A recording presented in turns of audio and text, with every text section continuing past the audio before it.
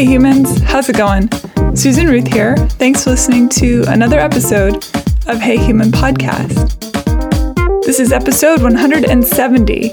I sat down with Danielle Dickens, and her story is one of survival, determination, moxie, a willingness to not give up. Basically, all the stuff you see on the inspirational posters in the office. She went through some stuff, got to the other side, and is still getting to the other side. I met her randomly one evening, and she and I started chatting. And as she told me her story, I thought, my gosh, I've got to have you on the show because it was so intriguing to me. And so she came over here, and we sat down here in Los Angeles and had a chat, and really lovely woman, and beautiful, strong, and smart, and just, I'm really happy that things are going the way they're going for her. We talk about a lot of stuff, obviously, as is often on this show, that I put on the links page on heyhumanpodcast.com. Definitely check that out, including some cool videos that I think you will like. I don't want to give too much away, but some of this story involves pole dancing. In fact, a lot of this story involves pole dancing. And little known fact, I took pole dancing lessons once, and there's a picture to prove it. And I will post that picture on Instagram on Hey Human Podcast, and I'll stick it on the Hey Human Podcast Facebook page as well, because it's pretty funny. Yeah, the usual stuff. As I mentioned, social media. You can email me, Susan at heyhumanpodcast.com. This is an ad-free podcast, so if you shop Amazon and do so through the Amazon portal on the front of the Hey Human Podcast website, you help support Hey Human by shopping at Amazon through that portal. They kick back a little bit toward the show, which is really cool. Anything else in other news? You can rate and review Hey Human on iTunes, and you can see more about me at susanruth.com. If you dig music and you want to hear some of the music that I have done and albums I've put out over the years, you can check that out on iTunes under Susan Ruth. I think that's pretty much it. Some really cool shows coming up. In fact, later today, I'm sitting down with a guy who was instrumental in ending the draft in Vietnam. So that's a big deal. I'm really excited for that conversation, as I am for all these conversations. God, I'm so lucky that I get to do this. Okay, thanks for listening, and here we go. Hi, Danielle Dickens. Hi, Susan. How are you? I'm well. Welcome to Hey Human. Hey.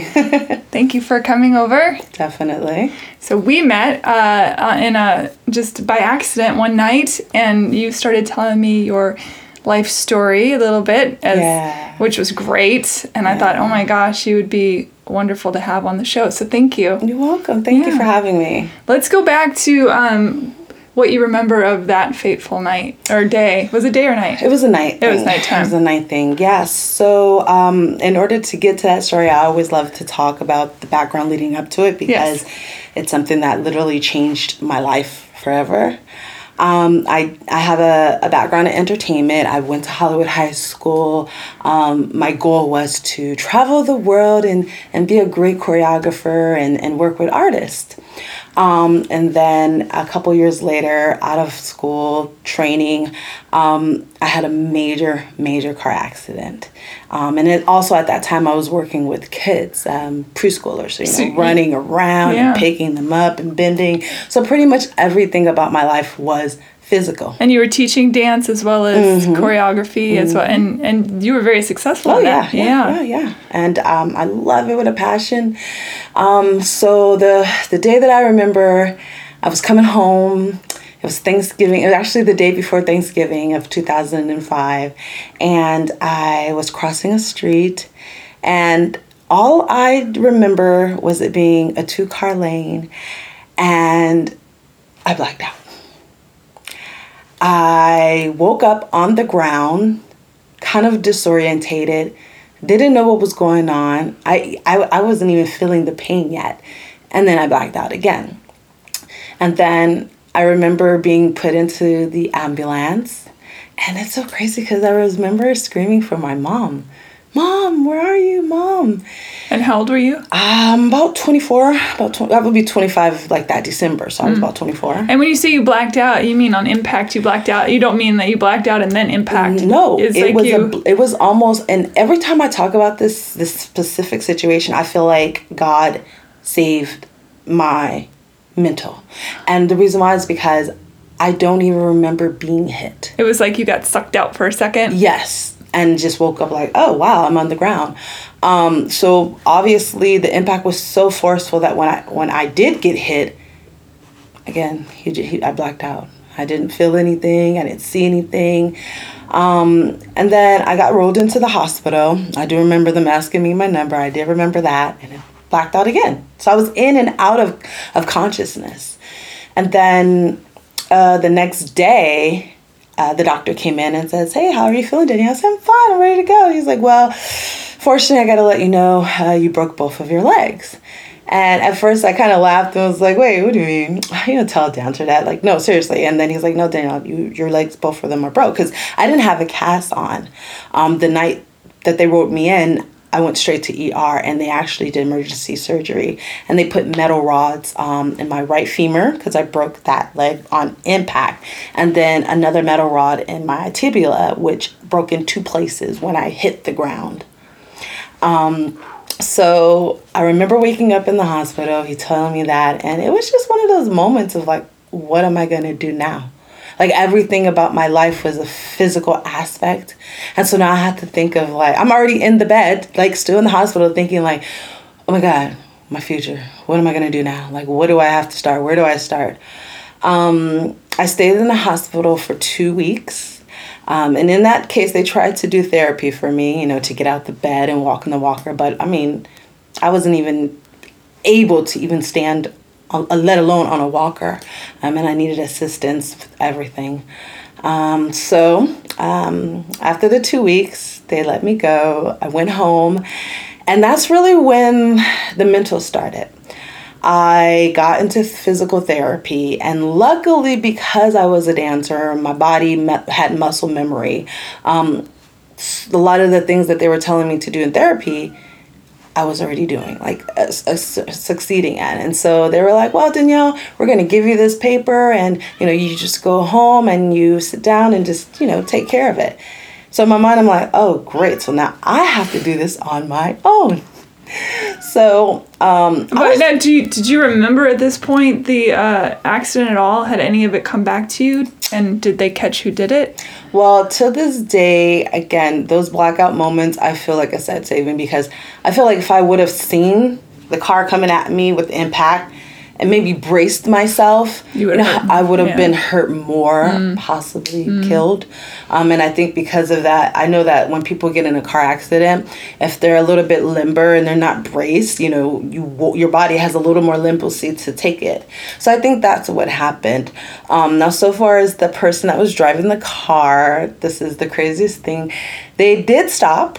And the police did get their information. Unfortunately, they did not have any insurance. Oh. They had just purchased the car, which was in her boyfriend's name. And she gave false information. So I didn't find this out until later on after I was getting the lawyers involved in the insurance situation. So there was no arrest. I did eventually take them to court. The guy, which was a doctor, he lived out here in Agoura Hills in Ventura. He had, homes and businesses. But what I found out was prior to that November that it happened, in April, he had went to federal prison. He was, he was prescribing, pills to people illegally. And so that's what they would call him on. And I'm assuming between April or even prior to that, all of his assets he transferred out to someone else's name or sold them. So when I did end up going to court, I was able to get a default judgment of over $1.5 million. But he had no assets and she literally had no assets. It was really a lost case. So I ended up getting a judgment lawyer who is kind of like a private investigator to search for assets anywhere in certain cities. And he still couldn't find anything. So it just got to the point where I would have had to just pretty much put a lien on their name in each county and hope and pray that if they decide to purchase something major, I'll be the first to be rewarded for that. So I still have that on my case. And we'll see if in time something like that happens and I get blessed with a beautiful fund from that situation. But it changed my life because it was a moment where I had to be still. I was always a studious person, love reading, love school, love education. And then it got to a point when I was like 19. I'm just like, I want to go out and party and be a teen and grow. And then I think at that stage, maybe the Lord's like, no, I got more things that I want you to succeed and do. And I really felt like that was like a pause moment for me too. I'm always curious with people who have a deep faith, when something like this happens, do you have a moment where you're mad at God, or do you feel like, you know what I mean? Is it? Yeah. I mean, there was a moment of mental and emotional why. And this is really just in the beginning, like my life, like this is all I wanted to do was dance. And it's crazy that happened when something that I needed the most for my career, obviously I wouldn't be able to do anymore.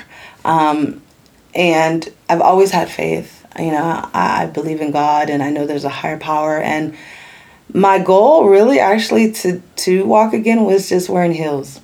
Not knowing if I was or if I was going to have a limp or even still be considered disabled. But my mental was so focused and determined to use that as the goal to the end to be able to walk again. So I started off in a wheelchair. I was in a wheelchair for about a year and a half. Yeah, a year and a half. And then I slowly but surely got to a walker. And there would be times that I would walk to the store, like that was like a block and a half down the street from my house. And that was my therapy as well, like just to get out the house, not sit in the bed, not feel sorry for the circumstances. And I didn't care about judgment. Like, hey, if you're not over here helping me, like I don't want to hear you saying, oh, what are you doing? Did you have a lot of people trying to tell you to chill out? Like, you need to take it more easy? Yeah. Family, friends, because I'm like, I can't sit still. I'm always doing something. It's like, oh, I got to go do this. And I'm moving around. So again, just being still was really hard for me to accept that I have to just be still. And then it got to me walking on crutches. And then I got to walking on a cane. And then the last resort was pretty much walking, but with a limp. And then by that time, I started to work again because I was like, oh, I can't just sit in the house and do nothing. So I ended up getting a management job at a hair salon. It was so funny because what I would do is I would wear flip-flops. And I was on the bus at the time. I would wear flip-flops, walk to the bus stop, walk to get to work.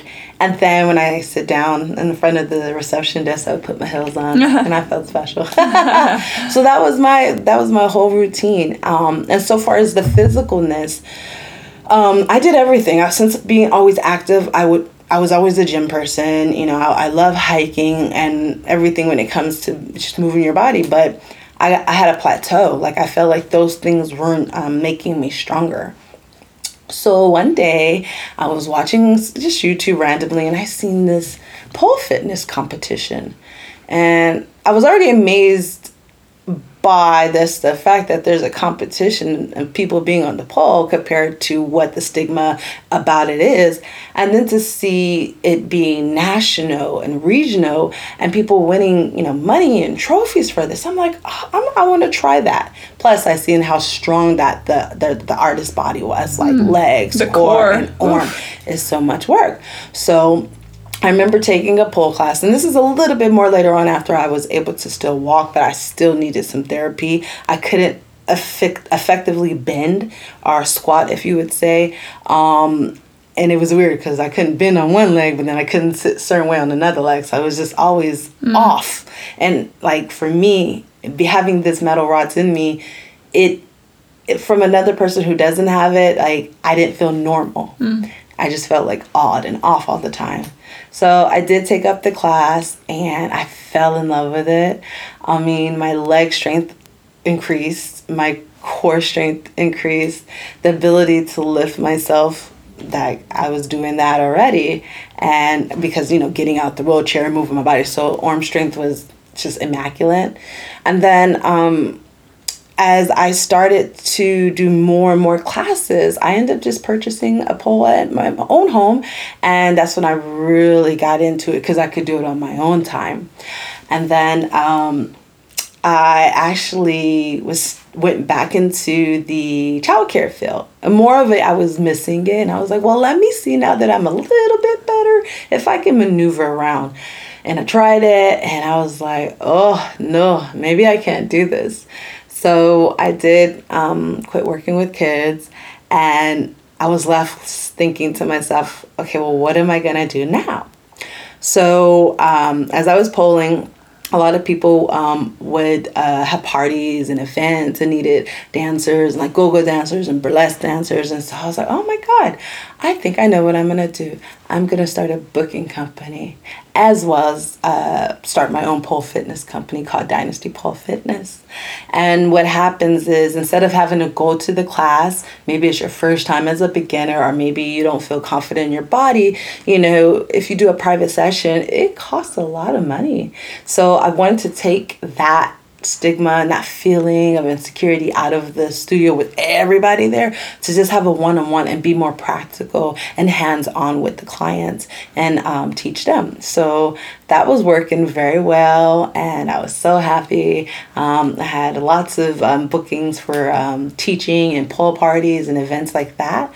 So I was happy, like, okay, now I'm an entertainment mogul, and I have a fitness business, and things are going well. And then up until 2017, I got a call that changed my perspective of life going forward in my future. My mom had a massive heart attack. She was only 54. And for 6 months, she was in, I would say, life support. Mm. And during that 6-month period, we didn't know if she was going to make it. The doctor said that she's in a vegetative state. We would go as much as we can to talk to her, and because they say that even if a person is unconscious, like, they can hear you. So I was blessed that I was able to at least tell her how much I loved her and how much I cared about her, and that we want you to win and succeed, Mom, and we want you to be better. Unfortunately, that day came where she didn't get better, and so we took her off life support, and that was on 4th of July of 2017. Mm. And so that night around 9 o'clock, the fireworks were going, and I just got to an amazing event, and I got a call, because I've never gotten a call from the hospital at night. It was always like an afternoon or daytime, maybe in the morning. They called and said, your mom has passed. I broke down, cried, and it was like, okay, I just got married. I have no kids. I'm in that stage of life where I'm going to need my mom's advice and what to do as a woman and growing. And it really, really made me think about my future. And the hardest part of it all was that family was taking care of her, my aunt. Unfortunately, we thought that they had everything in order, insurance coverage, medical situations. And we found out that she didn't have any coverage. So we had to come out of pocket, which was very detrimental to me, to make me feel like, oh my God, I would not want this pain on nobody. One, having the car accident I've had, let alone also having to deal with losing their mom. 6 months later, we went to go check on my stepdad at his house, and we found him gone too. I'm so sorry. It's been tough year. It was a very tough years for me. And I will say that in that transition of me going through the pain and dealing with it, my husband's cousin invited me to see a business presentation. And what I loved about that is that he always knew that me and my husband are very ambitious, entrepreneur-minded. Obviously, he worked in the music and the production industry, and I had my own company. So we went to a presentation for an amazing company. And when I went there, like, everything about it helped me heal. I was able to turn what was about to be going left, meaning I don't care about this industry anymore. I don't want to do anything anymore. I was very depressed. Would cry, wake up. Oh my gosh, I have that moment. Yeah, every time I talk about her, oh, of course, it gets emotional. Take your time. So,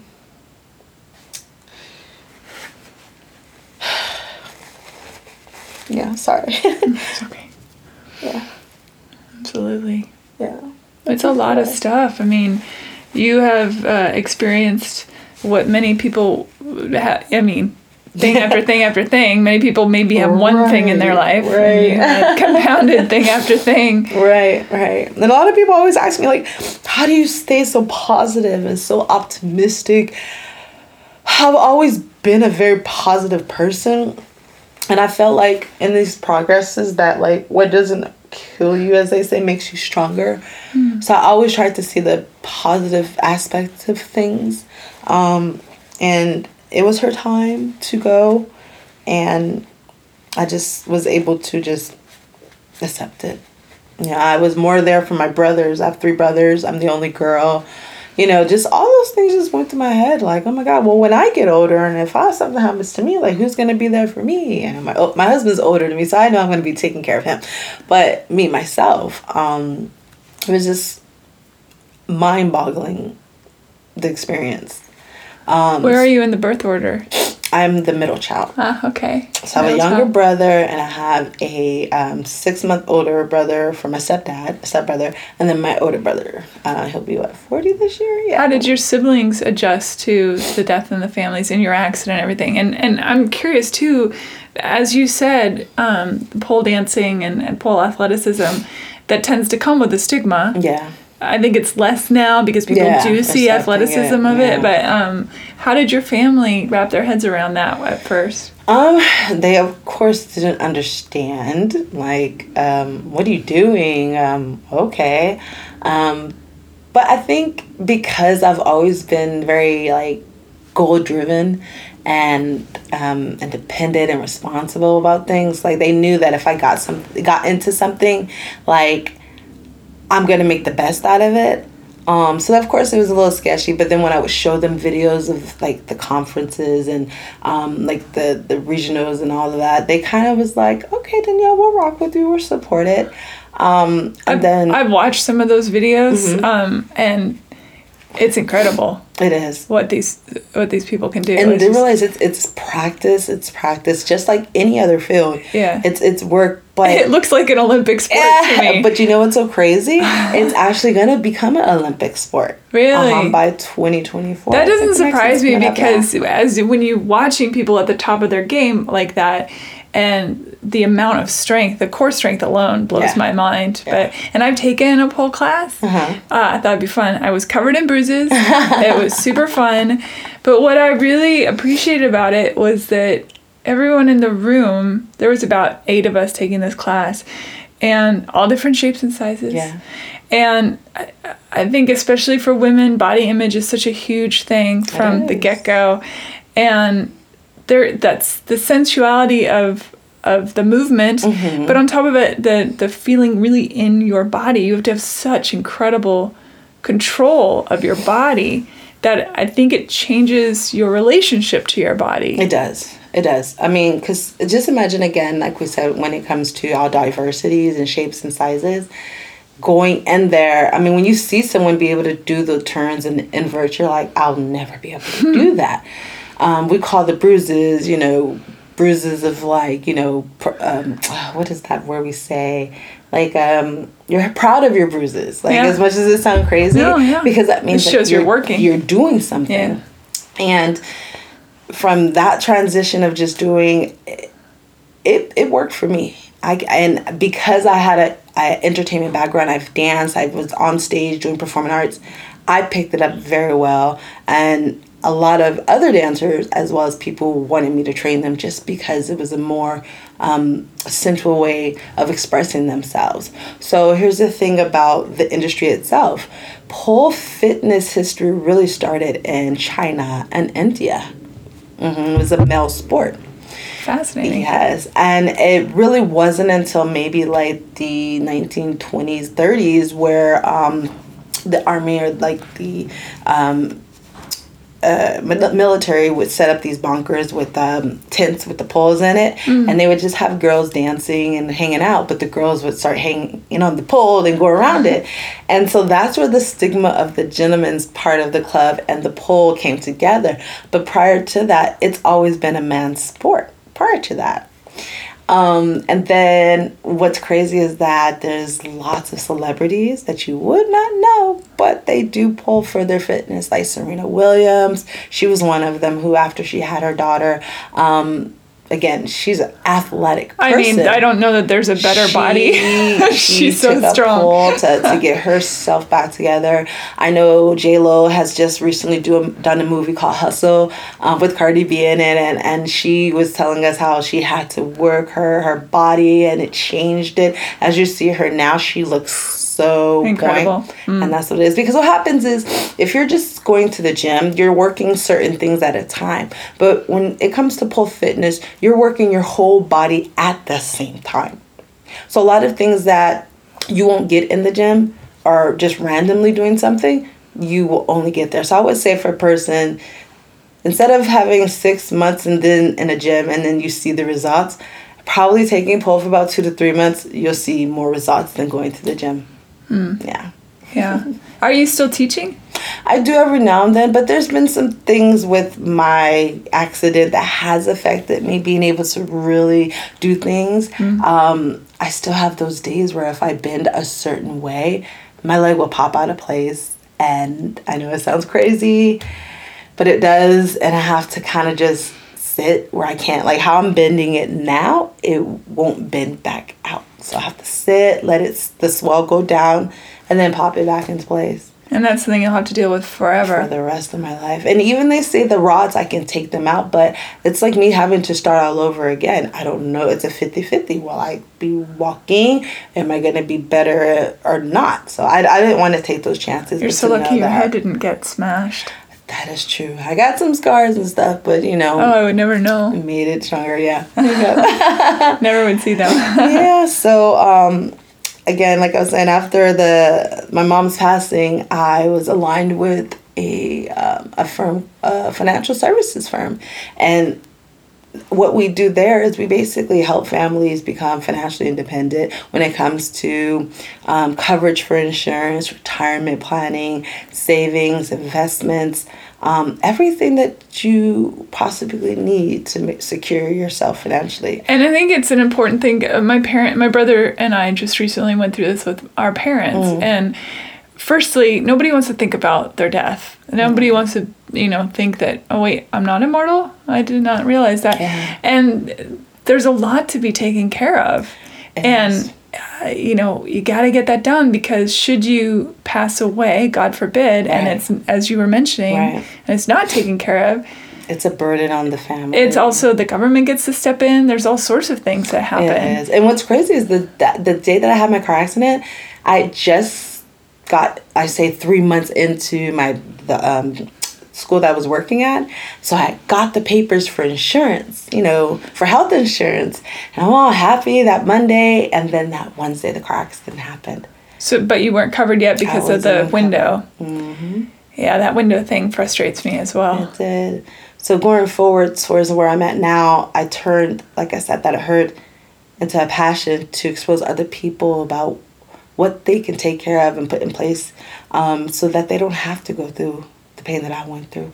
And if I can use that as a way to express and heal for myself and help others at the same time, then that's what I'm going to do. And I've loved it ever since. I've been with the company for about 2.5 years now. Oh, that's good. Was your stepfather, did he have his orders in place? No, they didn't. And again, so neither of them did. You know what's so funny? For me, we didn't grow up knowing a lot of resources and things like that. And they worked at the VA, so they had the possibility of getting those resources, but no one sat down and talked to them and exposed to them how important those things are. Mm-hmm. And we didn't know as the kids as well.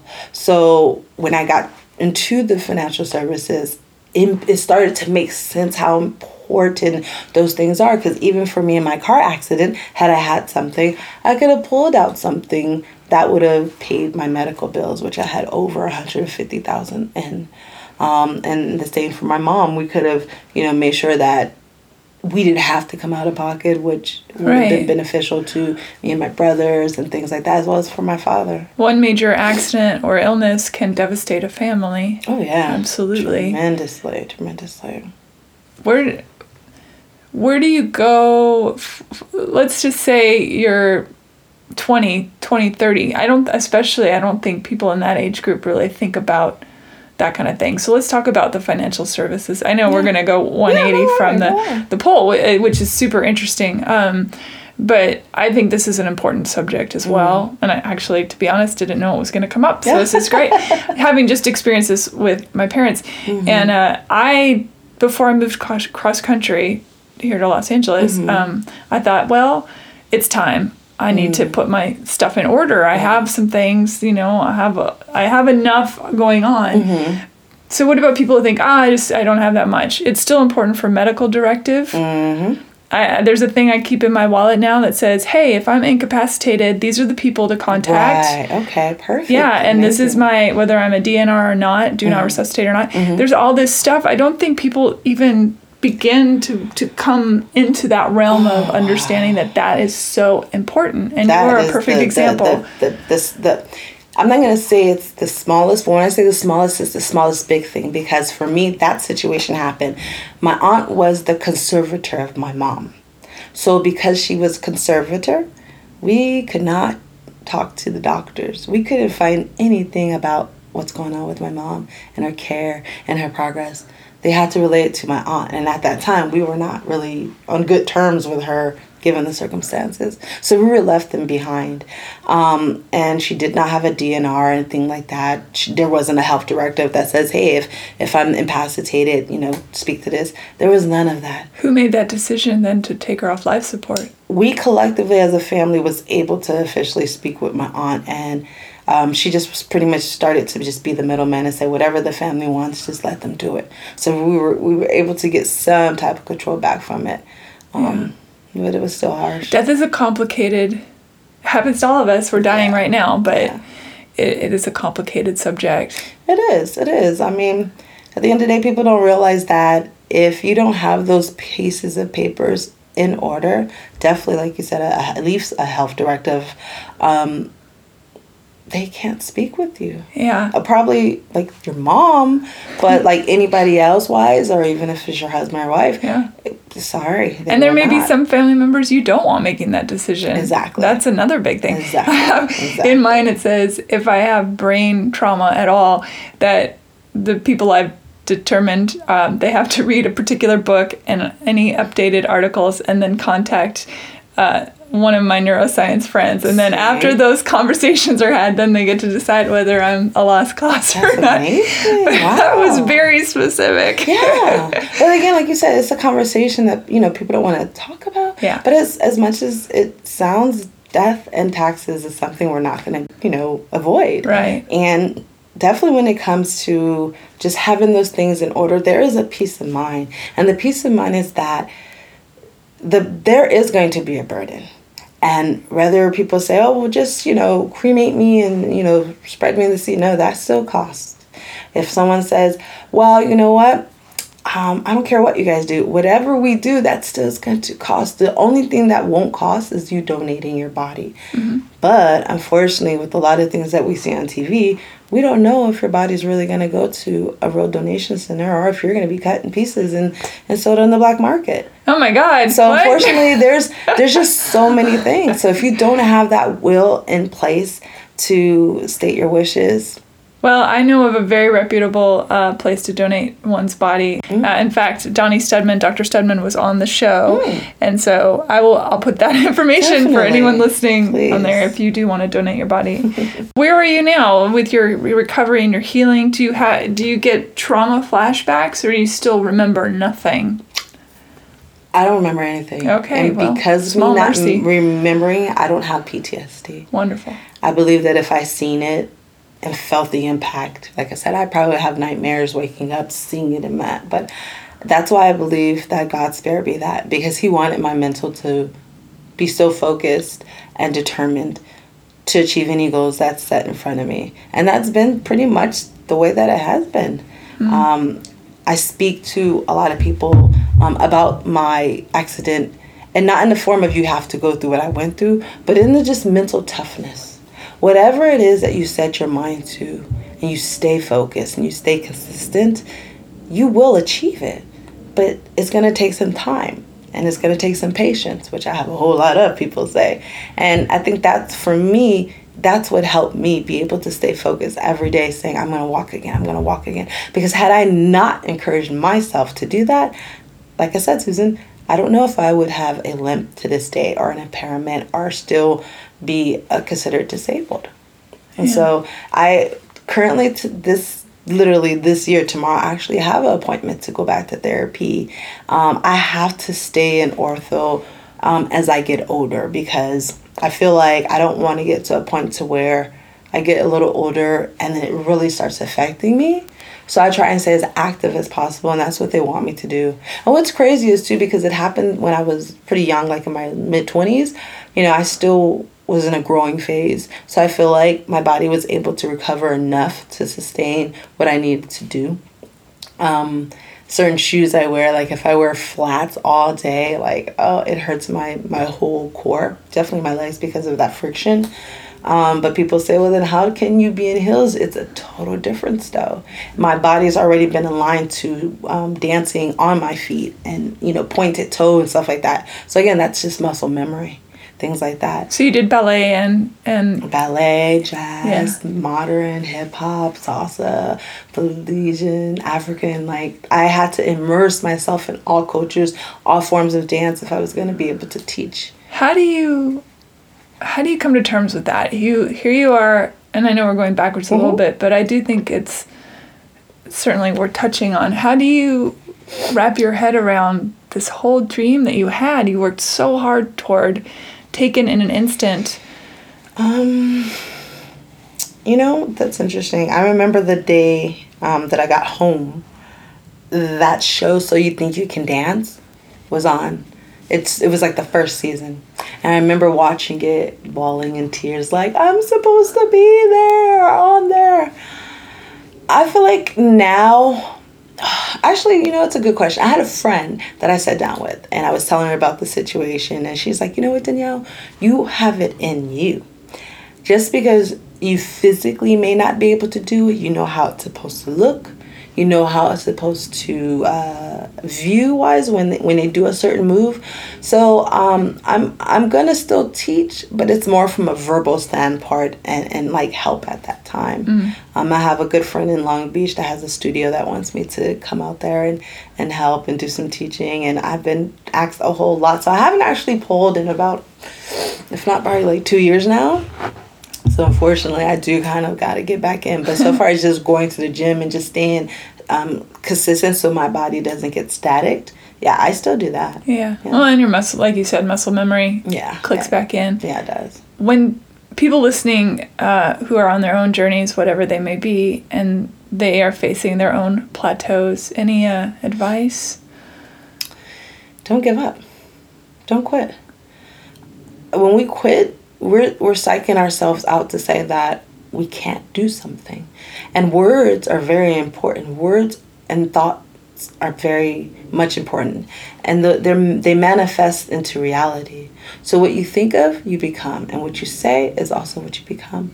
So instead of saying a lot of like, I can't do this, or I'm tired, I don't want, it was always, okay, I have to do this, let me do this. So just affirmations, if that's a better way of saying it, saying positive things, I am going to do this, or even setting a goal time, saying by this day, I want to achieve this.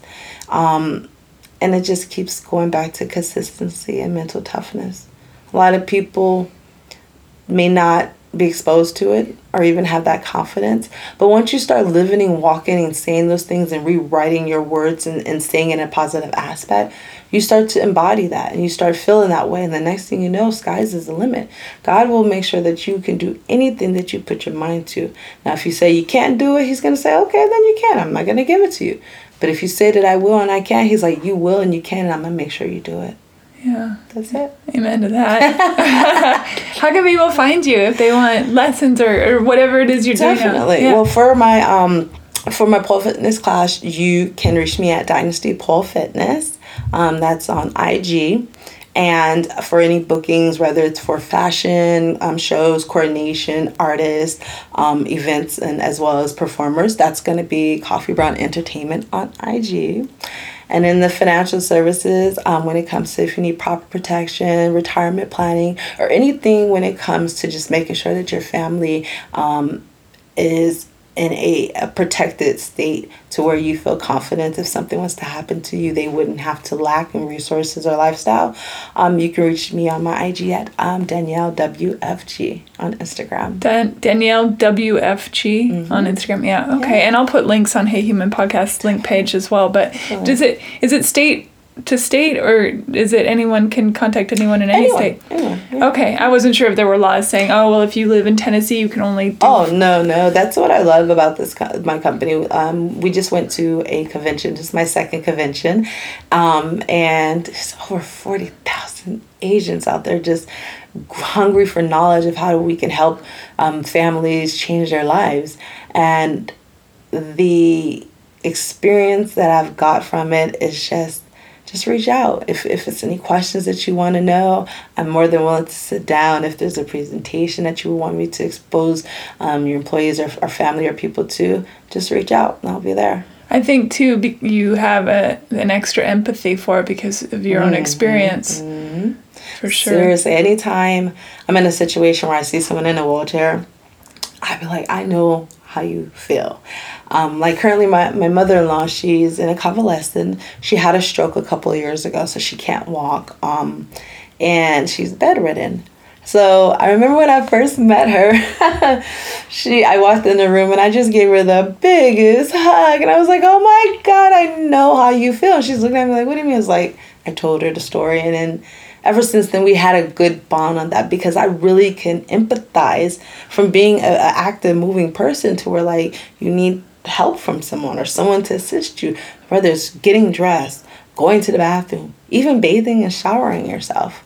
I mean, there's a whole body shame around that, I'm sure, as well. It is. I always remember this one time that I was still in the bed situation and I turned over the wrong way and I couldn't turn back over. And so I was yelling at the time for my stepdad, like, help, help, help. Literally, he came and helped me. But it's just in that vulnerable moment, it was just like, man, I cannot wait to just get better. And that's something to remember, too. Whenever we see someone out in the world who maybe is in a wheelchair or, disabled in some way, that it's not pity that they're seeking, it's an empathy. It's to understand that they are in an extraordinarily vulnerable space. Very much. And to be cognizant of that, I think, is important.